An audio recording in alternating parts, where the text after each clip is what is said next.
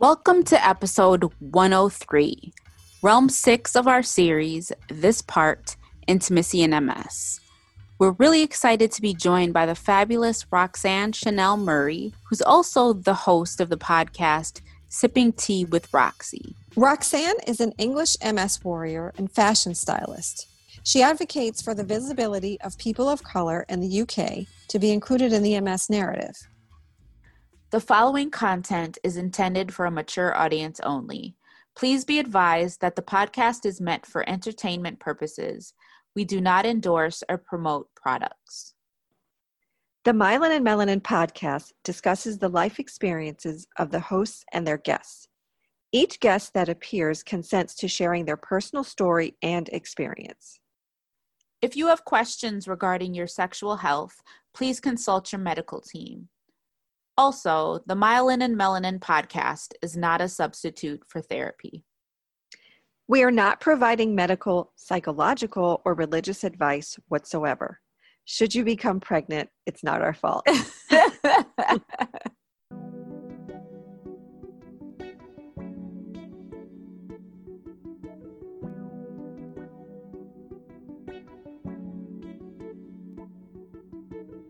Welcome to the Myelin and Melanin podcast. I'm Dawn. And I'm Dana. We are two Black women sharing our musings on life, MS, and everything in between. You can find us on the web at myelinandmelanin.com, Instagram, Facebook, and Twitter at myelinmelanin. You can also subscribe to us on YouTube. If you're a fan of the podcast, please consider supporting us through our Patreon. Patrons gain exclusive access to bonus content, giveaways, Myelin and Melanin merchandise, and more. Our Patreon can be found at patreon.com/myelinmelanin. We also want to give a special thanks to our music producer, Shah Severe, for providing our podcast music over the past 3 seasons. Hi, Roxanne. Thank you so much for joining us again. It's my pleasure. Thank you for having me. No problem. So, listeners, Roxanne actually joined us earlier in the season. She was on episode 87. So please, when you have time, check out episode 87 to hear about her MS story. But with that said, we're going to dig right into intimacy. So before we dig in even further, Roxanne, we've got 2 questions to ask you. The first question is there a song that kind of gets you in the mood? Or what song would you choose? Oh, that is a deep question. Right? It's a big question. Obviously, we all love The Pony by Genuine. We love that. Oh, that yeah. But I like a little bit of suave music. Put some Latin music on. Ooh. Something like with a sultry vibe. I'm like totally into that. Like, set the mood. Yeah. Something like French cafe music, something that feels like arty and sexual. Yes. I'm all about. So the weirder the better. And I don't know, I also love, oh my god, okay, so I don't have a song, but I have a vibe, obviously. I love like drums, like African drums. Ooh, like just those I'm all about that. To get me in the mood, that's how you get me in the mood. Like a beat, yeah. Got it. Love it. Okay, yeah. All right. So, fantastic. Now, moving on a little bit. So, what does intimacy mean to you? So, it's a huge word, and I think, many people have many different ideas of what it means, but what does intimacy mean to you? Intimacy, to me, means deep connection. It means bearing my soul to another person. That can be a partner, a friend, or even a family member. When I feel intimate with someone, I feel like I'm giving you the details about myself or letting you in to the space of my body with full love, belief, connection, and trust more than anything. Keyword, trust. Yeah, that's huge. And it's something that we will probably get into later on in the conversation. Yeah. And, we've been talking a lot about, or talking a lot with people who do intimacy work. And most recently we talked with a dom, or dominatrix, Mistress Magenta, and she has MS. Oh, wow. Yeah, she's amazing. We love her. We love all of our guests, but yeah, she opened our eyes to the world of kink. So we wanted, yeah, and kink seems to be kind of out of the realm of possibility for people who have MS, but clearly that's just not the case, right? Yeah, definitely not the case. I'm so glad that you said that, and you seem like super enthusiastic to talk about it. And we wanted to know, what has been your experience, if any, with the kink community? Oh, okay. So for me, I love BDSM. I love kink. I've always been fascinated by it. For me, it started with fashion, because obviously I done clothes and stuff, and I started getting into like latex, and I realized that I love the feel of latex on the body. It's quite sensual and incredible, actually. So I started going to a lot of events that either sold latex and sex toys, or I'd go to, like, I don't know if you have it in America, but I think you do. It's called Torture Garden. It's like an event where people go that like kinky things. You can go and be tied up, spanked. There's like multiple rooms where people have intercourse together and stuff like that. So I kind of just started exploring that life and realized that actually I loved it. I'm not straight anyway, so I've been open about sex my whole life, I suppose. I've always liked to explore it, and I always want to know the new thing, or someone's a new toy. I'm like totally into finding out all those things about it. So for me, BDSM is empowering, actually, really empowering. And in the same breath, I find it very intimate, because I'm like almost given the keys of my car to someone else in certain places. Yeah. So how did you become, well, you did kind of explain how you became involved, and that was through your work and with fashion and things like that. But did you always kind of know that this was like a path that you would want to go down, or that just seeing the latex sparked something? Well, I was a terrible child. I'm not a terrible child, that's probably better. So like, I was a child that was up late at night when I shouldn't have been. And I used to like sit at home. I think it was Channel 4, it could have been Channel 5 on the English TV, and I could sit there and watch copious amounts of Eurotrash. And Eurotrash, you'd see like people dogging, you'd see like orgies, all these things late at night when you couldn't see when you were 11. But obviously I was like really into it. I wanted to see it. My eyes were like open and bright. I was just like, oh my God, there's this other world, because people around me were kind of prudish, or it's like they had sex but they wouldn't talk about sex, and I kind of find it weird, because then I'd see things, I'd want to conversate with people, but I realised that people do not like to talk about sex, and I used to find that really weird, because it's fascinating, and it's the only reason why any of us are here.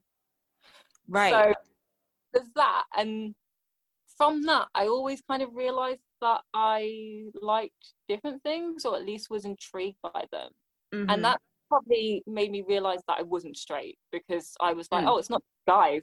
I was like, guys are great and everything, but have you seen these beautiful women? Like, these beautiful non-binary people, transgender. Have you seen these people? They're gorgeous. Why wouldn't I want to be in connection with those people? Why wouldn't I want to be intimate with those people? So I realized that I was pansexual, which is the term now, but when I was like 11, 12 and stuff, I didn't really know what you call that. I was just like, I think I love everyone. That was my thing. And 90s children, I mean, saying that you love everyone in the world just seemed kind of normal.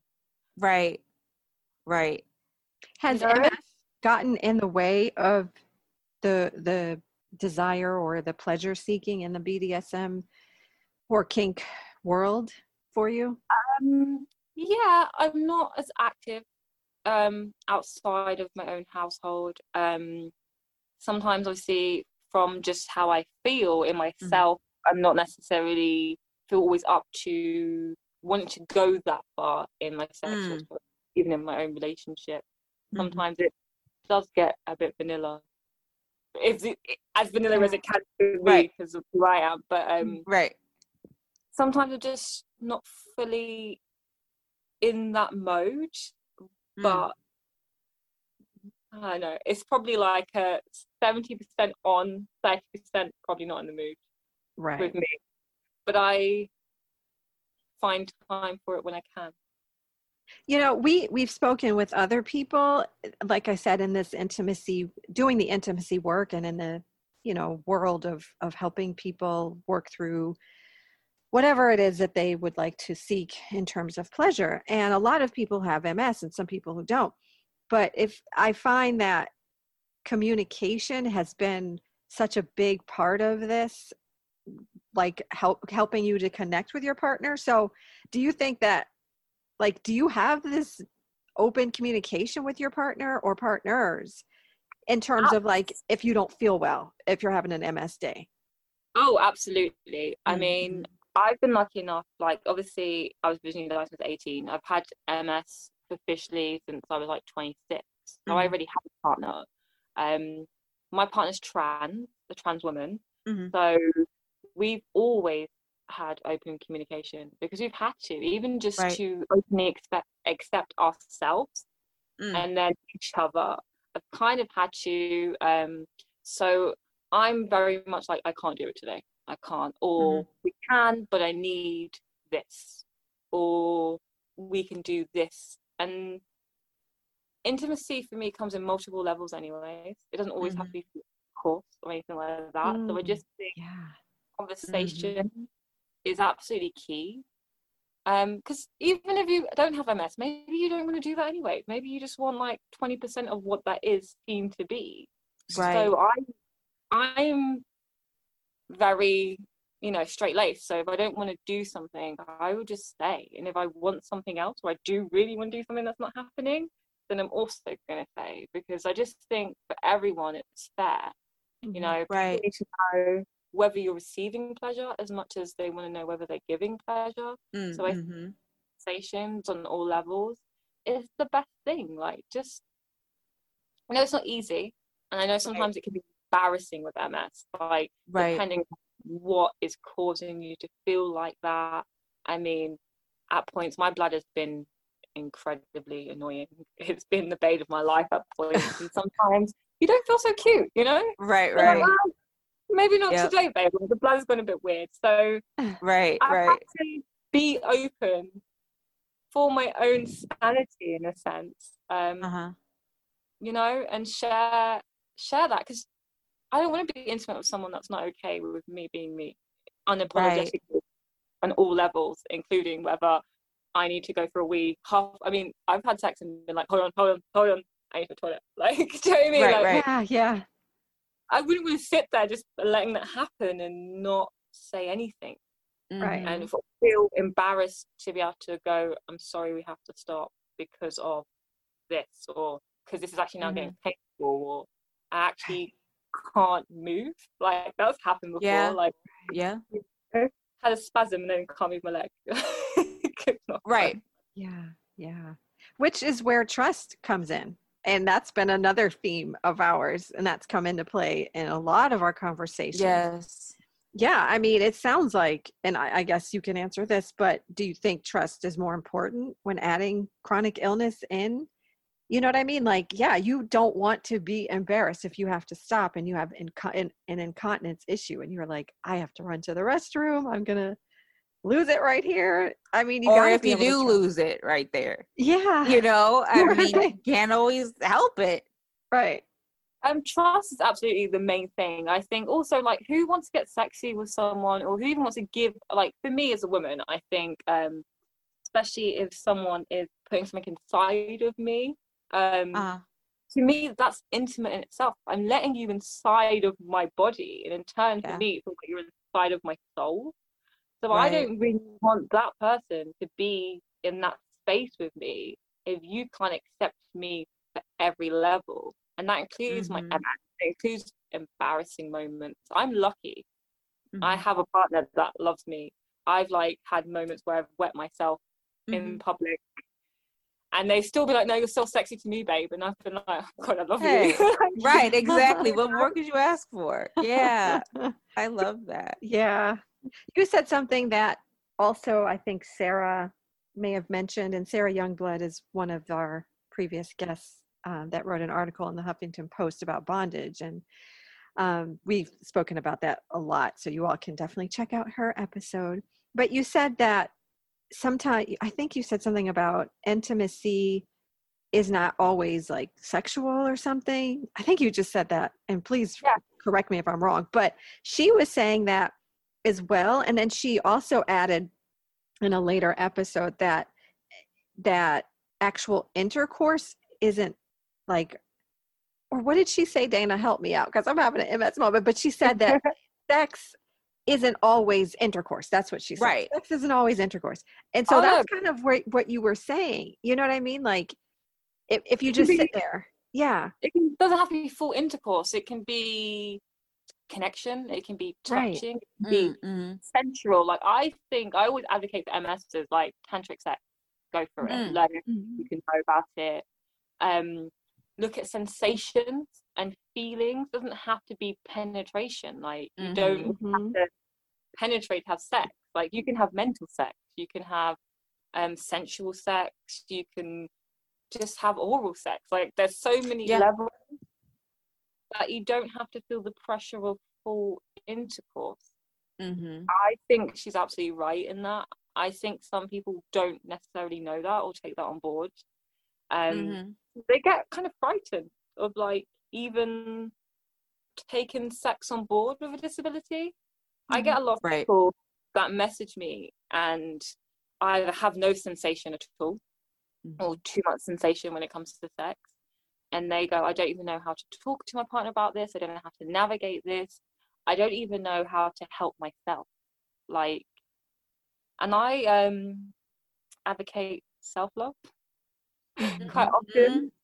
I think buying toys, a few people say it, but I agree. Maybe from my lesbian days, I think it's like the best thing you can buy is the wand. I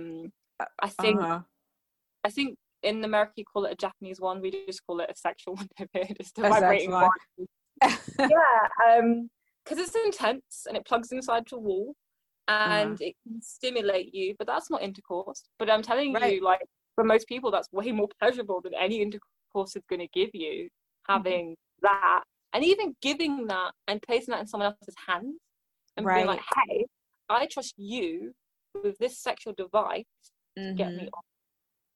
That's still intimacy. That's still sexual, but there's no penetration. I think it's creative too. It is, and empowering. Yeah. Have you? Yeah. Have either one of you? Have you all ever had like a fear of getting intimate with anybody because of your MS? Like, after your diagnosis, you're like, okay, I have this now, and maybe you're dating someone. I mean, do you ever have that like moment of reluctance? Before I knew I had MS, they thought I had lupus, and in that time, a lot of effects had affected my body. I'd blown up. I just wasn't walking. I had foot throb and stuff, and I just became so internal that I just really couldn't for a long while. Like, I didn't like myself. Like, I just I didn't want to see myself naked. I didn't want to look at my body because I just felt so disconnected, and I was angry with it. And I was like, well, you don't love me, body, so how can I love you, kind of scenario. Right. So I had to go through a lot of healing to be able to get back to that place where I felt it was okay to share that. It's only later on that they labeled that as MS for me. Right. But it made sense when I got that label. I was like, oh, okay, so I wasn't being weird. I was definitely going through, obviously, MS depression at the same time as going through MS triggers and symptoms and situations. Right. I have a question, Roxanne. So you had mentioned earlier in the conversation how you are into BDSM. And, Dawn had referenced a conversation that we had with Sarah Youngblood, who had wrote an article about rope play and bondage. And she talks about bondage. She doesn't have MS, but she is disabled. And she talks about the idea that bondage for her is dating. Do you relate to that as somebody who's who is interested in BDSM? Is bondage and rope play and that kind of aspect of kink, is that something that you view as liberating? I think it's liberating. Okay. I think for me, I find it liberating because I'm relinquishing control. Yeah. In ways that maybe I don't always feel like in my everyday life that I can do. Yes. I think my body is something I'm constantly like aware of, and I'm always aware of my surroundings and my situations, and I always feel like I have to be strong or on point, and maybe too much. And I think sometimes with bondage and rope play and being blindfolded and tied, and you're literally relinquishing control. Yes. And I find that empowering, and actually I find that makes my orgasm and my sexual interaction way more heightened and intense, and for me pleasurable. So I think it's massively empowering. I haven't done any like chair play, things like that, which I know a lot of disabled people do for many different reasons, but the levels that I do go to, I definitely find them empowering for me, whether that's with my personality or whether that's just my ability. I just feel like it just allows me to not be in control all the time, which I always really feel like I am, actually. It's such a fascinating concept because, the idea of being in control by being not in control, by relinquishing control. It's such an important and fascinating concept because, as people with MS, we don't have control over so many things as it relates to our bodies, but to be able to say this, do that, tie me up, don't tie me up, that's a massive amount of control in a situation where we have very little. I just think that's such an important topic. It's like controlling your lack of control, yes. which I don't get to do in a hospital room. Like I have to do what I'm told. Yep. But I'm telling you to tell me not to be in control is kind of cool. It is. Yeah. I like it. I love it. Yeah. Thank you so much for this, Roxanne. Yeah. Yes, for your vulnerability and honesty. And right. This is important. And, we hope that through this series that conversations like these can be normalized because people just don't want to talk about sex and kink and all of these things. I can't remember ever having conversations about this. Have you guys ever had these conversations? I don't think I'm alone in that. No, it's